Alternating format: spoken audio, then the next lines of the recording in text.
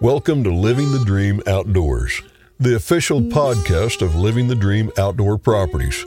We live by the motto, it's not just land, it's a lifestyle. And we live the outdoor lifestyle every day. Whether you're a landowner or dreaming of joining the ranks of those closest to the earth, we're your brothers and sisters of the outdoors. We hunt, we fish, we're stewards of the land. And our Living the Dream team will show you the way to enjoying the land and all the outdoor pursuits it has to offer. Here's your host, Bill Cooper.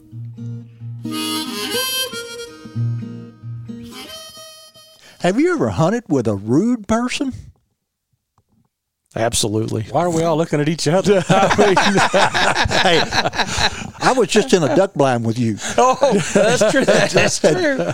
Hey, we're specifically going to talk about duck blind etiquette today. Yeah. And there's good reasons to have, kind of some good manners in a duck blind, particularly if you're in a hole in the ground. We were in a steel pit recently, Yeah. And you crowd 4, 5, 6 guys in there. There's not a lot of space to move around.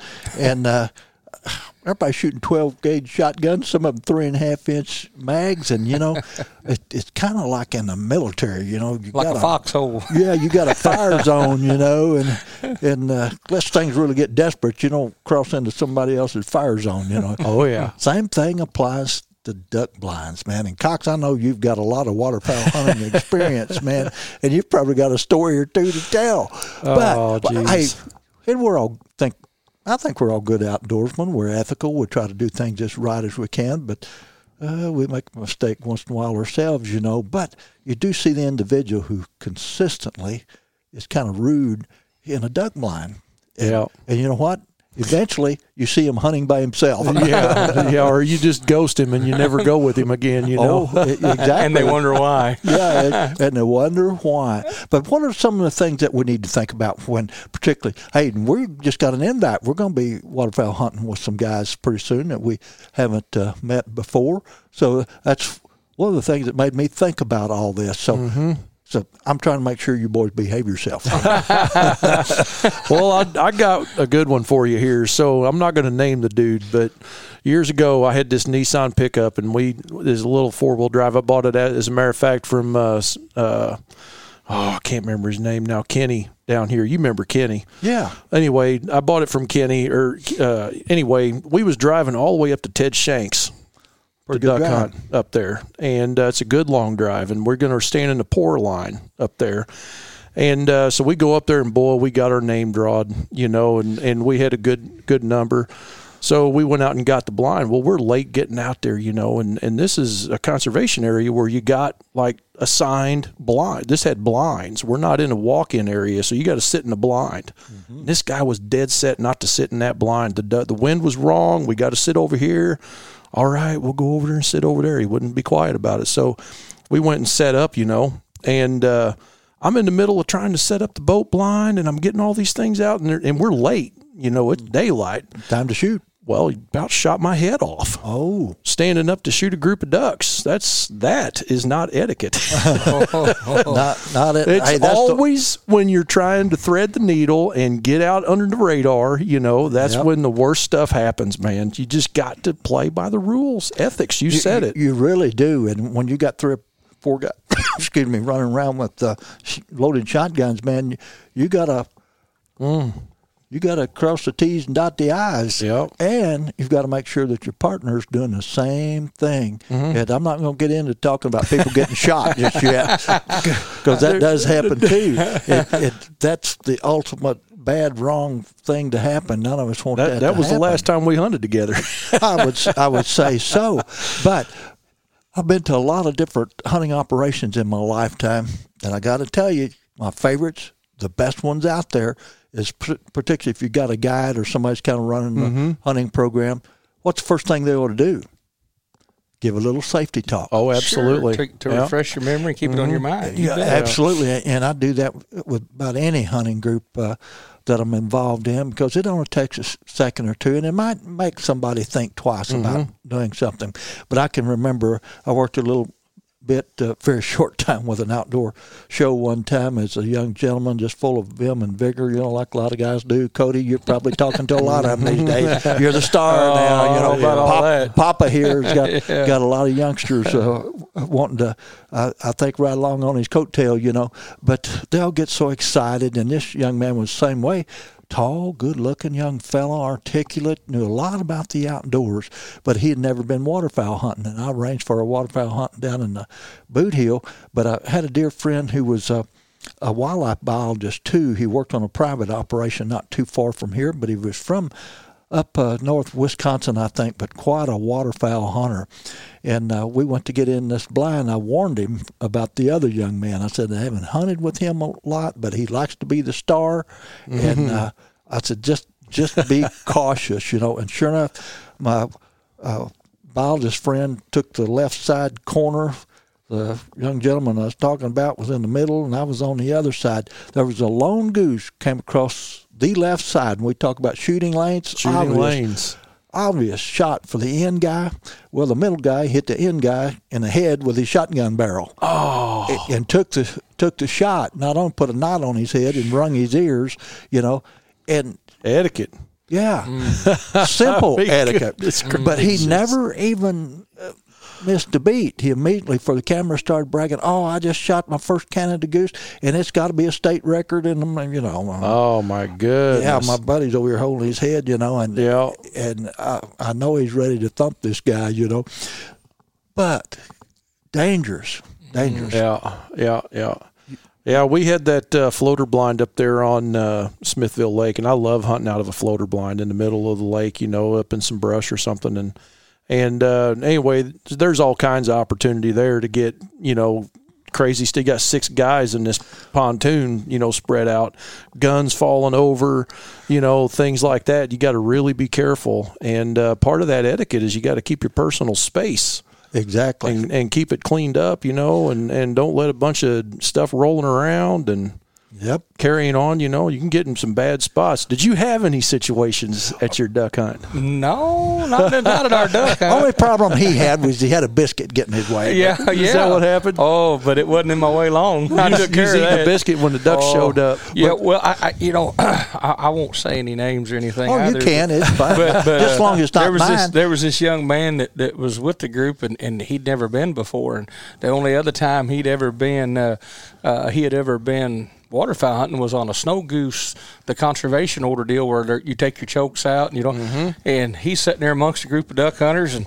he'd never been before, and these ducks flew by, and man, he said, take them, and they all emptied their guns, and there were so many people shooting. Of course, this new guy, he didn't know, how many times they were shooting, and he says, "Man, I only shot 4 times. I wish my gun had an extended tube on it." And said I'd shot some more, and said that 2 or 3 times, because the one guy to his left said, "Yeah, I emptied mine, and then he said, "I only shot 3 times," and the other guy said, "I only shot 4." Well, second time he said it, one of the other guys there says, "What'd you say?" And he said, "Well, I shot 4 times. I wish I had more shells." He said, "Buddy, you can't do that. Buddy, put that gun away." He said, "Well, what do you mean?" He said, "We're duck hunting. You can only have 3." And boy, that guy felt like a heel because he was a new guy to the group, and and didn't know and left the plug out from the goose hunt he was in. And boy, that could have ended bad. It could have. Yeah, that's one. And actually, that has to become part of our ethics, because none of us want to make a mistake. We've all made them. But we certainly don't like making them, particularly in a group of other guys, you know. Especially if it's the first time you ever went as a guest. Well, hey, learning process, but I bet that guy doesn't forget that. Nobody really beat up on him. They just wanted him to know, legal. But we just had a great time. What's it been, 2 weeks ago down in Arkansas, went down and hunted with an old friend of mine, Tom Wilcox, and his gang, bunch of old guys. Aren't they a mess, One Cody? of the best times I think I've ever had. They got quite an operation, it looks like, from all the posts. I saw they from you do. guys. It's great. Have you seen all the ducks? Can we go back? It's been too long. 2 weeks is too long. I want to go back and see old crazy duck man Tom. You seen all the ducks they've killed since we left, including the day after? I saw the picture the day after. Yeah, Tom's really been rubbing it in.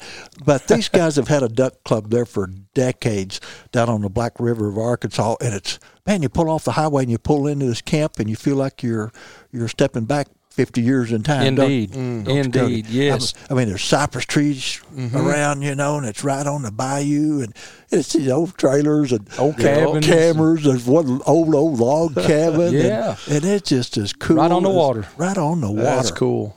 Yeah. And these guys never stopped talking. They're almost as bad as Cody Lucas. Hey, I finally met my matches. I had to like tell them to stop for a minute so I could cut in. They had stories that would outlive me and better stories. I was just in awe sitting there listening. Yeah. I really was listening to them old timers. I was too. I absolutely loved it. But wasn't it cool in that blind? They got an old houseboat that they made into a duck blind. It's kind of tight in some respects, but hadn't got everything organized. I'd live on that. Yeah. During duck season, I'd be living in that But thing. Each guy can sit down. He's got a nice chair to sit in, got his little space. There's a little rack there, just 2 before with pegs sticking out that's going to hold your shotgun in place. Yeah. Little shelf to put your coffee cup, your shells, calls, whatever. And I thought, full kitchen. Yeah, full kitchen. Yeah, I saw that. He had a little trailer house stove in there and stuff. Yeah, it was awesome. And I tell you what, those guys will invent you a duck call right on the spot. I saw that too. That's going to be part of the episode. Mr. Tom Wilcox. Tom Wilcox. You know what? Arkansas duck call. He saw the post I put up about an article I done on deer cast. You know what he said to me? He typed me a little note. Probably took him 3 days to do it, But he said, Bill, would you like me to invent you a deer call? I saw that, as a matter of fact. Does that have anything to do with a tin can? I didn't know what he was up to when he said, Cody, come back here. I got something for you. And I thought, uh-oh. Yeah, I did too. I thought, oh, boy. I thought we better bring the cameras because this is probably going to get good. He's going to get you. But you know what? All the great stories, all the fun, decades and decades and decades of doing this. But were they safe? Oh, absolutely. Without a doubt. I never saw, and I watched for that stuff because I kind of like to try to protect my own hide. So and everybody the guns were unloaded when we go to get in that boat to move. They were unloaded, and every one of them was put in the sleeves. I mean, they was put away. That's good. And they didn't come out till we were ready to hunt, and they loaded them, unloaded them before we ever thought about. I mean, I was watching. Don't think I wasn't. I was watching them guns. Oh, I always do too. But I noticed those old guys kind of slanting their eyes a little bit to check on us too, and I don't blame them because we're kind of newbies in the group. But what a great legacy! I got one big thing here that I got to point out. It's a real violation of our whole etiquette thing, right? That happens when this is in the field though. When you're goose hunting, so still applies. When you set up 6 or 7 blinds out there and you're all getting ready to pound them, whatever, and you get that slow time in the afternoon, everybody just kind of had their snack or whatever, and you close your blinds shut and you're laying there trying to take a nap, don't zip tie the guy's things shut. That's bad. No, that's awesome. That's what that is. That is awesome. Because what'll happen, that sounds like guilt talking. he'll have the best sleep he's had in probably 2 days because he's been moving decoys around a whole bunch of stuff at night. So he's catching up on some Z's, and then all of a sudden he hears all the racket and everybody going. It wakes him up, and then he sees the geese coming, and he's working. He's waiting, and he's trying to grab his gun, and he's trying to flip the door open, and all this is going on. Everybody else is shot, and the geese are gone, and then he finally has to slide out like this right here out the top. It's a mess. That's bad etiquette. I would never do that to anybody unless I got the chance. You thought I had a bad one coming, didn't you? Oh, I did. But hey, take duck blind etiquette very seriously. Any other type of hunting as well. Be a gentleman out there.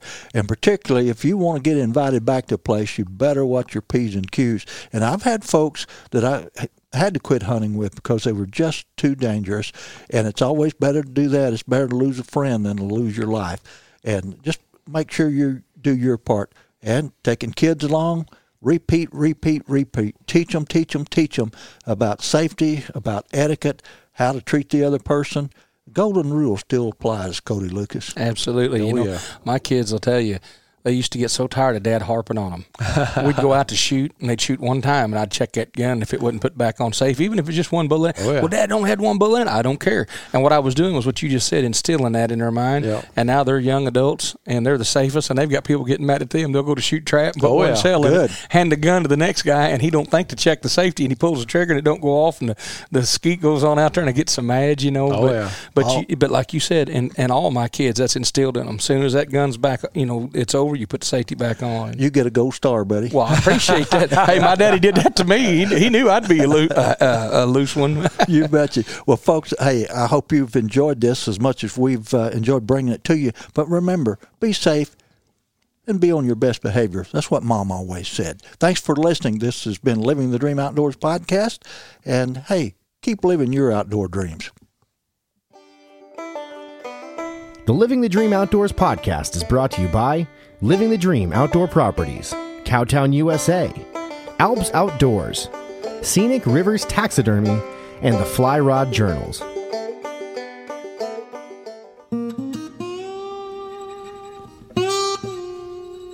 Land ownership is the American dream. Land is the basis of all life. Our wise use of this most precious of resources ensures the survival and growth of free institutions and our American way of life. At Living the Dream Outdoor Properties, we value the traditions and freedoms that land provides us. Every day we seek the solace of a mountain sunrise over traffic jams and smog, the calming silence of a bubbling stream over the sirens of the city, and the quiet of the countryside over the hustle and bustle of the world. We hunt, we fish, we farm. We live off the land.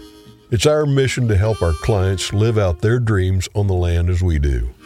At Living the Dream Outdoor Properties, we believe that it's not just land, it's a lifestyle. Join us 5 days a week on Living the Dream Outdoor Podcast as the Living the Dream Outdoor Dream Team explores the most desired outdoor properties in the Midwest and whisks you away to incredible hunting, fishing, and outdoor recreation opportunities. Host Bill Cooper, an inductee of the National Freshwater Fishing Hall of Fame, will be joined by members of the Living the Dream Outdoors team each week as they tell tall tales, unveil tips and tactics, and rub elbows with some of the biggest names in the outdoor world.